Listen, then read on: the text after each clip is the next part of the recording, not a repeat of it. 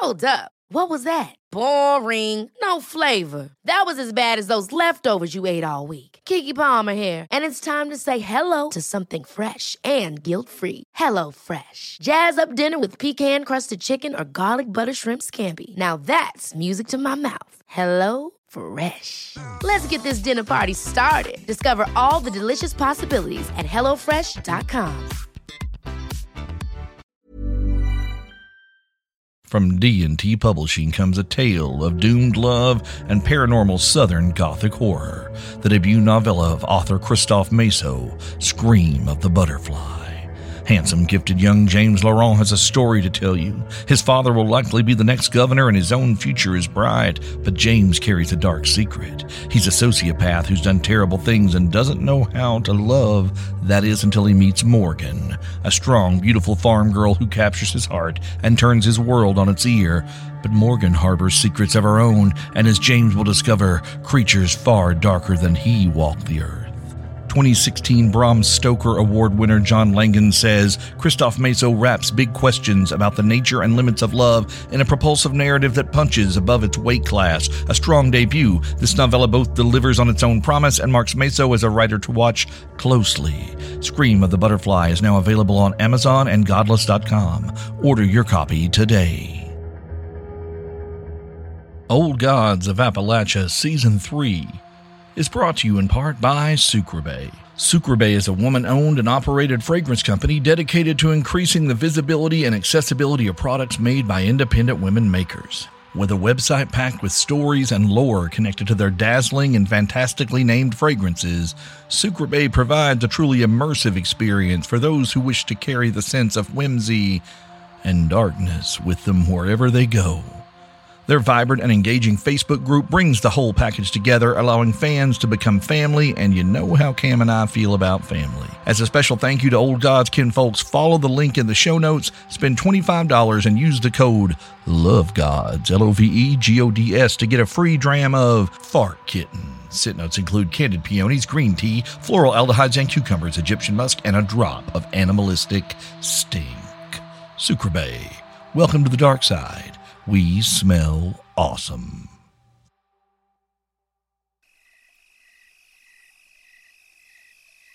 Old Gods of Appalachia is a horror anthology podcast, and therefore may contain material not suitable for all audiences. So listener discretion is advised.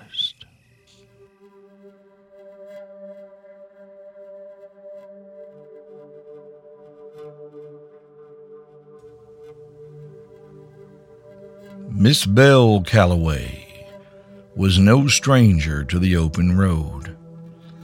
Not even counting the days spent running from the restless dead of Barlow, Kentucky, Annabelle Calloway had logged more than her share of miles between leaving the husk of that burned-out and ruined town before coming to settle down to teach school in Baker's Gap.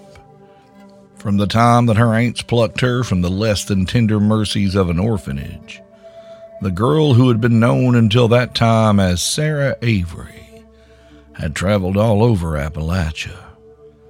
Marcy and Ellie Walker had taken her on an impromptu tour of the region, staying in safe houses or the homes of family friends along the way to make sure that no other things would be able to find the girl. Sarah had told them about all the things that had hunted her through the woods and the things that had not been her daddy nor her Uncle Eddie. She'd spent time in Esau County, where she slept for what seemed like a week at her Aunt Ellie's house. And there were days when she'd work in the garden or play with Aunt Ellie's cat Vespertilio, and things would almost feel all right. But then the horror and the grief of the things she had seen in Barlow would come crashing over her like a wave. Her mommy and daddy were gone. She'd seen her Uncle Eddie give up his life and maybe even his soul to give her time to escape. She'd seen the dead rise and the town burn, and somehow in the middle of all of it, she'd called the rain to put it all to rest. She hadn't understood how or why that part had happened at the time, but her aunts had done the best to fill in the blanks. She was a part of a long line of gifted women, and even if her mama hadn't born a true gift, she was certainly showing the signs of one. After the things she'd seen in Barlow's, she had no trouble believing what her aunts told her. She had seen the darkness up close and watched it swallow her whole family. After their stop at Ellie's house in Glamorgan, they had traveled to visit with other grannies and friends of Mama Sheila, who had also shared their wisdom with her. They'd spent a few days with Mr. Jasper up in South Fork, who showed Sarah how to find water with nothing more than an itchy nose and a dowsing rod. They'd stayed for a long 2 weeks out near Isaac County with Miss Hester, who Aunt Marcy had known before she'd moved to Tennessee to open the house in Baker's Gap. Miss Hester was a kind woman with short black hair who seemed cut from much the same cloth as her Aunt Marcy. Miss Hester had a large collection of pistols, rifles, and long pointed knives that she had shown off to Aunt Marcy with great pride. Sarah had learned a lot about how to kill or unmake the things that come from underneath the mountains from Miss Hester in those 2 weeks. Miss Hester had also talked a lot about her own mamaw, who she called Granny Alice. And Granny Alice kept a place just on this side of Hazard, Kentucky, where she took in young folks with the true gift who'd lost their families one way or another and helped them sort themselves out. Miss Hester had offered to write her mama and ask her if she had room for one more, but Ellie and Marcy had demurred. Sarah still had a family, they told her. No offense to Granny Alice. As Sarah grew older, Aunt Marcy would send her to visit with cousins and other family members who helped her pursue a more mundane sort of education, working on farms and learning about the breeding of stock and the tending of crops. And when she was older, she had taken correspondence courses in literature and mathematics, and thus gained her credentials to teach in a classroom. At the wizened old age of 17, Sarah Avery rechristened herself Annabelle Calloway, a name chosen in memory of her own school teacher Annie Messer and her best friend Daniel Calloway, and which would offer her a measure of anonymity and protection from anyone or anything who might come looking for the last Avery girl. Now, West Virginia had been good to her, but she missed the company of the women who'd been there for her when no one else was. So she moved to Baker's Gap to answer an advertisement to teach at the local school. She settled into the house provided for the school marm and had stayed in touch with her mother's sisters, but had done so somewhat discreetly, disclosing their blood relation to only a select few who would need to know. Until now, she had managed, with a few notable exceptions, to avoid any of the dark and shadowy business that seemed to seek out those bearing Walker blood. She had been determined to live a quiet life, teach the children of the town their 3 R's, and be content. Up until this point, she'd mostly got her wish. But now, the road was calling again, and Belle Calloway had to answer.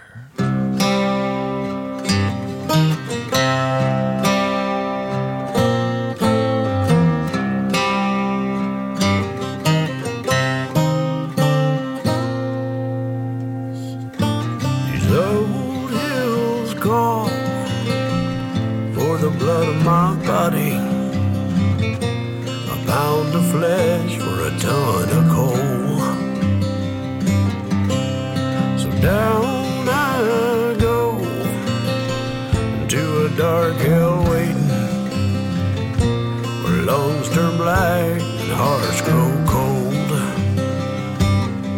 And I'll take to the hills and run from the devil to the dying sun. Something wicked my way comes, and treads off, my friend, into these shadows where the old ones roam. For in these hills we die alone.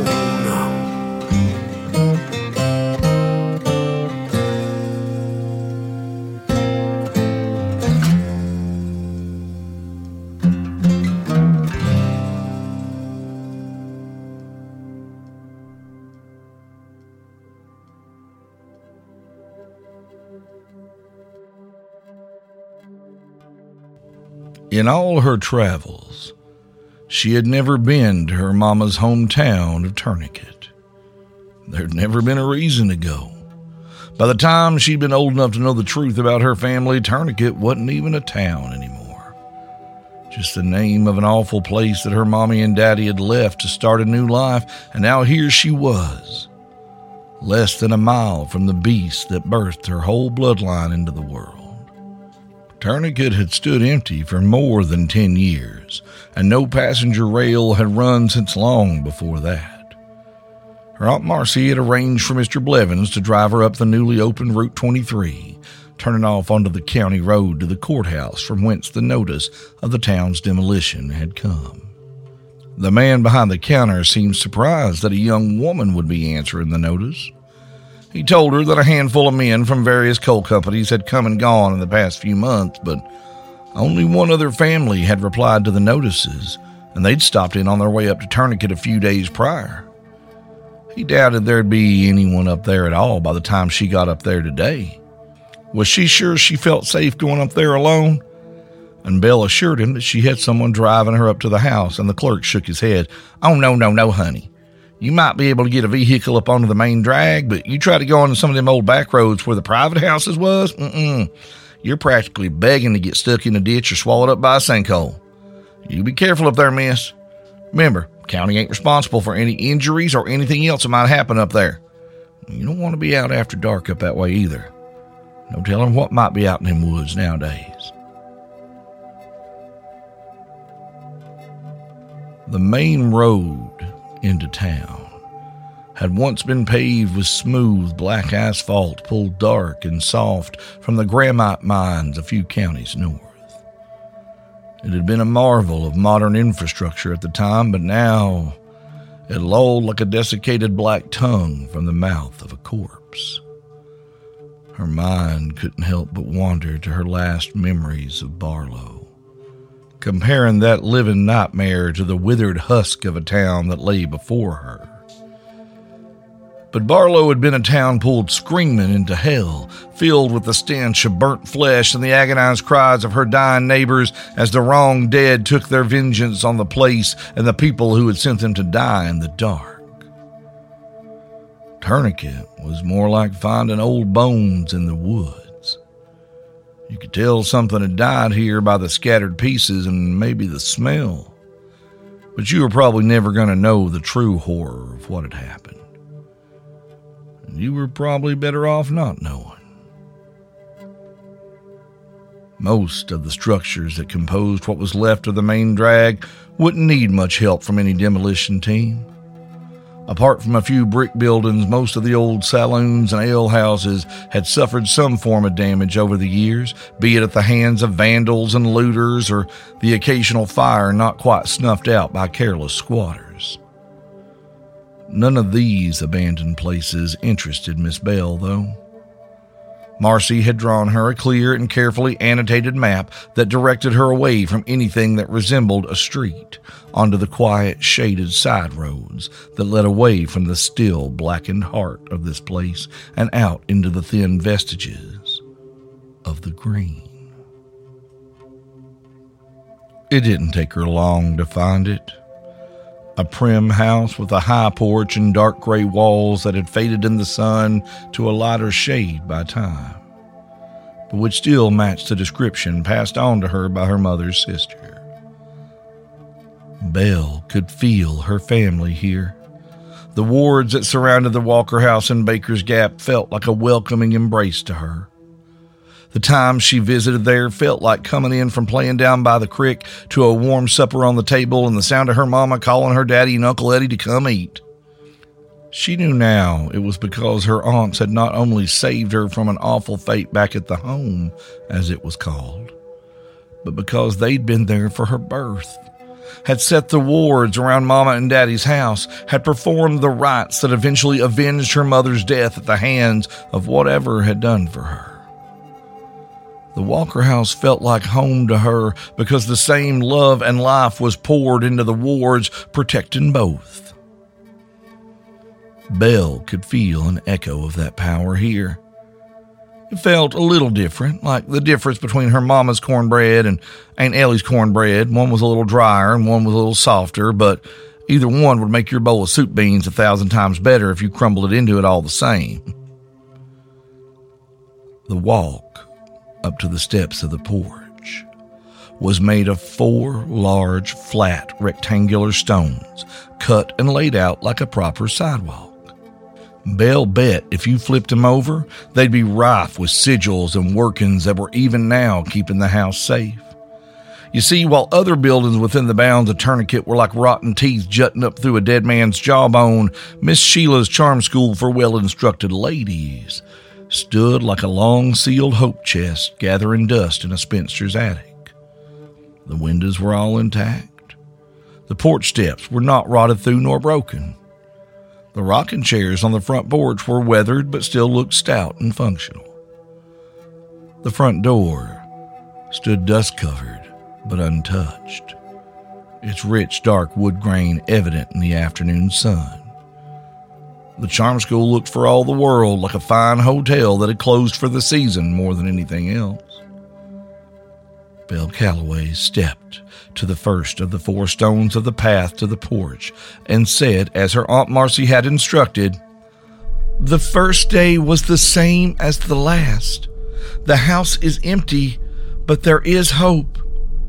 The air shifted a bit. A breeze blew, and the light in the shaded yard dimmed slightly. Belle stepped to the next stone and felt it pulse with power beneath her as her heart began to race, and called out, "Gerald was loved, and John was kind." The overgrown yard seemed to inhale and hold its breath around her as she spoke.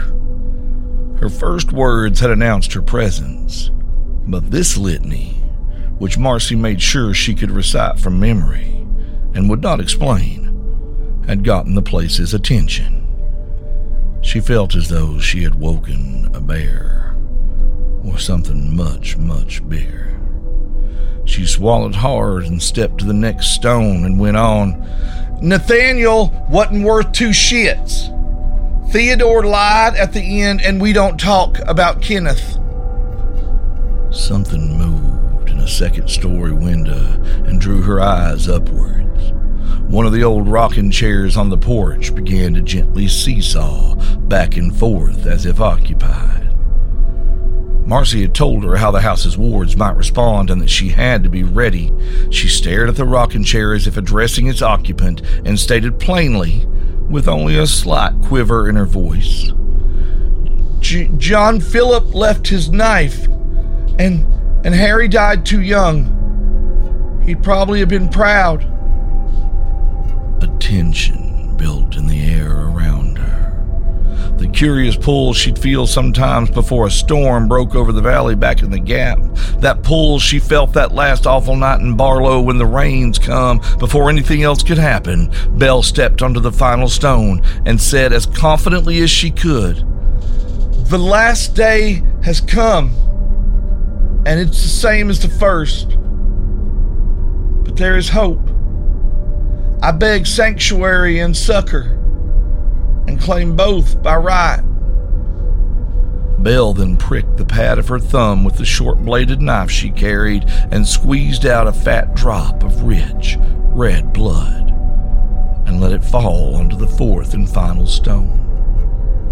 The breath the overgrown yard had been holding seemed to release, and the tension in the air and behind her eyes ebbed away. There was a click, and the front door to Miss Sheila's charm school for well-instructed ladies swung open.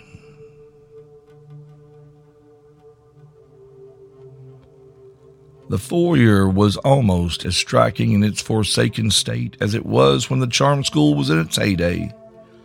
Polished wood floors stared up through a shroud of dust, and the walls gleamed with ivory and gold flake wallpaper that spoke to an elegance far removed from the deep mines of West Virginia. Belle carefully made her way through the rooms of the first floor. She tried to imagine them full of folks dressed as nice as they could be and out for an evening of fine entertainment, while keeping her eyes and ears sharp for anything that might be a threat or an item of interest. The grand sitting room with its player piano hidden beneath a white canvas drape seemed to cry out for folks to take to the empty floor and dance. Most of Sheila Walker's furniture had been sold at auction when the house closed, or else passed on to family and friends elsewhere in the wide world. The side rooms where men once sat with cigars and bourbon and beautiful girls sat empty and cold as closets without clothes. The wall hangings and fine rugs long since rolled away and disposed of. Belle could sense something watching her. Could feel the same presence that flitted from the upstairs window, that had held its breath until she spoke the right words and shed her own blood to prove her birthright to purchase entry. The charm school, the house itself, was watching her as she moved from empty room to empty room until she finally found the staircase. 2 flights up, 1 flight down. Marcy had given her specific instructions. There would be nothing of value in the rooms on the upper floors. They had been stripped and scrubbed and left sitting empty when the house closed. There was no point in trying to salvage any furniture left behind or anything large enough not to be carried out by Belle herself. If Melvin could have come along with the truck, that might be a different story, but the roads were in too bad a state for that, so Melvin waited for her at the end of the side road. He knew enough to understand that as much as he wanted to protect Miss Walker's niece, that this was family business. And Melvin Blevins knew well some things could only be settled by blood. In any case, no one was overly concerned about a few old dressers and bookcases. The room that Aunt Marcy's eldest sister Rosie had expressed concerns about was the downstairs room. When the charm school was open for business, downstairs was simply off limits to everyone except Sheila Walker. Her daughters knew they could stand at the top of the stairs and call down to her if they needed her, and she'd answer them as she could. But often the work done in that room was dangerous, and of a nature that had little to do with the family business. Sheila Walker's private bedroom was on the 3rd floor with her girls, but the downstairs room was her sanctum. If there was anything left behind that could be of value to folks who served the inner dark or the green, Belle would find it in the room at the bottom of those stairs. She placed her foot down on the first step and the walls trembled. With the next step, the air grew heavy with the scent of rotten cucumbers and venomous slithering things that threatened to strike. As she placed her feet on the 3rd step, a deep growl rumbled from the walls. Belle sighed and stopped where she stood. "You let me in here. You've had my blood. You know who I am." The growling stopped. The smell of snakes and befouled vegetation remained. "Seriously? My memo is gone." The stairs groaned under her feet. "Sheila Walker left this world a long time ago, and I am of her blood. I come in kindness and in service to her memory. If you want to play games with me, house, I will sit here until they tear you down, or I pick apart the protections my mama put on this place myself."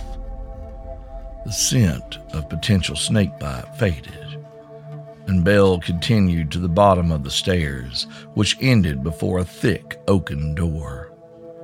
She reached for the knob, which of course was stuck fast. "Really?" she asked the air as the brass doorknob refused to budge. "Fine," she muttered as she squeezed her thumb to open the small wound she'd created earlier, smearing her blood across the keyhole. "I am the daughter of Carol Ann Walker, granddaughter of Sheila Walker, mistress and keeper of this place, and by the blood of my line, I command you to open to me, to keep no secret from me, and to stand not between me and my birthright.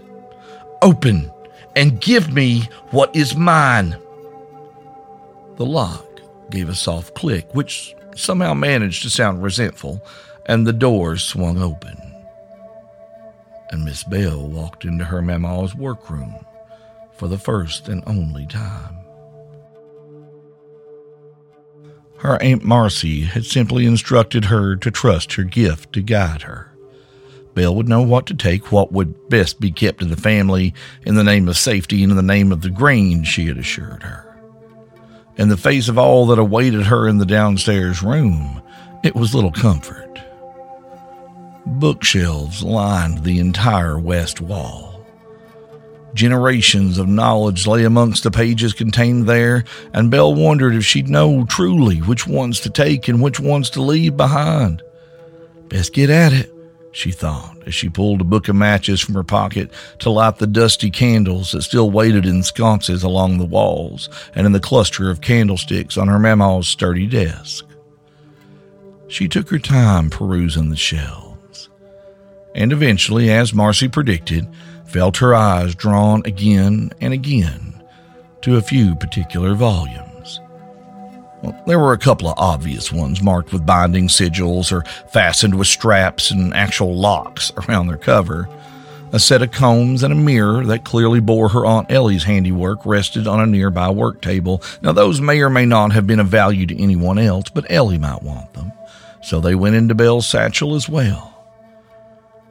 She was about to move on to the next bookcase when a slim, hand-bound volume caught her eye.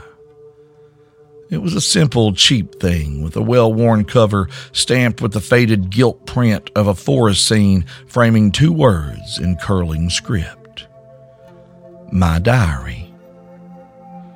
Belle felt a sudden pang of nostalgia. This was clearly something intended for a young girl. The sort of dime store gift that would make her feel special with its fancy script and decorative cover, and more importantly, its suggestions that someone felt her thoughts were worth writing down. She wondered if it had belonged to Priscilla Rose or one of the older Walker girls. Curious, she flipped the cover open. Her heart nearly stopped in her chest. There, written in a careful school-age hand on the first page, was her answer. Sheila Marietta Walker. This must have belonged to her mama when she was a girl. Belle eagerly flipped past it and began to read. And what she found between those pages was a story she could have never imagined.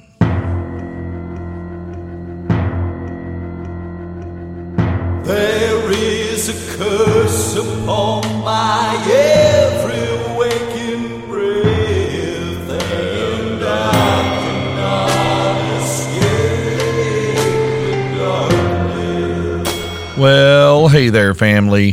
Feel free to curse my name. Go ahead. I know you want to. Now, we left you hanging there with Miss Belle holding what could be a lost piece of Walker family history that might just, remake that part of the story as we know it. Well, don't worry. You'll get that piece of the puzzle real soon. Just, not right now. However, family, I would like to redirect your attention over to the newly revamped, reborn, and reincarnated version of Old Gods of Appalachia.com, redesigned and reimagined by one Miss Cam Collins, our own keeper of the Coding Cauldron, where you can complete your social media ritual, join us on the Discord server, or get in on the Old Gods of Appalachia tabletop role-playing game via backer kit if you didn't get your pledge in on Kickstarter. The link is right there. It's prominent, easy to find. And if you care to write your name in our black book and support us in a financial fashion, well, you can head on over to patreon.com/Old Gods of Appalachia, where for a reasonable monthly sum, or for a one-time annual purchase wherein you save yourself 10%, you can enjoy all of Build Mama a Coffin, Door Under the Floor, and the newly completed, that's right, y'all, all 10 episodes of Black Mouth Dog. That's like 2 whole other seasons and a 2-part slasher film, just for your patrons' pledge of $10 or more a month. Also, exciting new content involving Steve, Cam, and some special guests demonstrating how we attempt to recreate some of the magnificent food you hear us describe here on the show. Expect guest stars who have characters based on them to appear in the flesh in this new video series coming soon, exclusively on Patreon. Just shot some footage making soup beans last night with a character you're going to recognize from Death Island, and it's a whole lot of fun. Now, in other exciting news, we did mention on social media that toward the end of summer, we'll be announcing a select handful of dates for live performances of a special Old Gods of Appalachia live show that will feature musical guests that you know and very, very, very special guest voices live and in person in front of you. Now, these shows will be relatively regionally closer to home for us, so don't start asking us to come to Texas, California, or places like way super out. They're around Appalachia, okay? But that doesn't mean you can't travel and come see us if you're safe and doing it right, okay? As soon as we have information on advanced ticketing and online ticket sales, we'll make that known to y'all. And patrons pledging $15 or more a month will get first bite of the apple. All right, that's one of the benefits of being an upper-level Patreon member. These shows will occur in a variety of venues of a variety of sizes and will probably sell out. So stay frosty, complete your social media ritual, or join us on Patreon to be first in line at the dance. This is your every so often reminder that Old Gods of Appalachia is a production of Deep Nerd Media and is distributed by Rusty Quill. Today's story was written by Steve Shell and edited by Cam Collins. Our intro music is by our brother Landon Blood, and our outro music is by Those Poor Bastards. We'll talk to you soon, family. Talk to you real soon.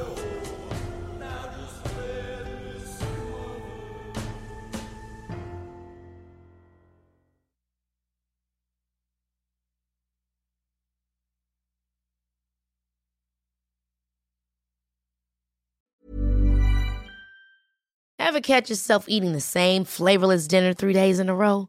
Dreaming of something better? Well, HelloFresh is your guilt-free dream come true, baby. It's me, Keke Palmer. Let's wake up those taste buds with hot, juicy pecan-crusted chicken or garlic butter shrimp scampi. Hello Fresh. Stop dreaming of all the delicious possibilities and dig in at HelloFresh.com. Let's get this dinner party started.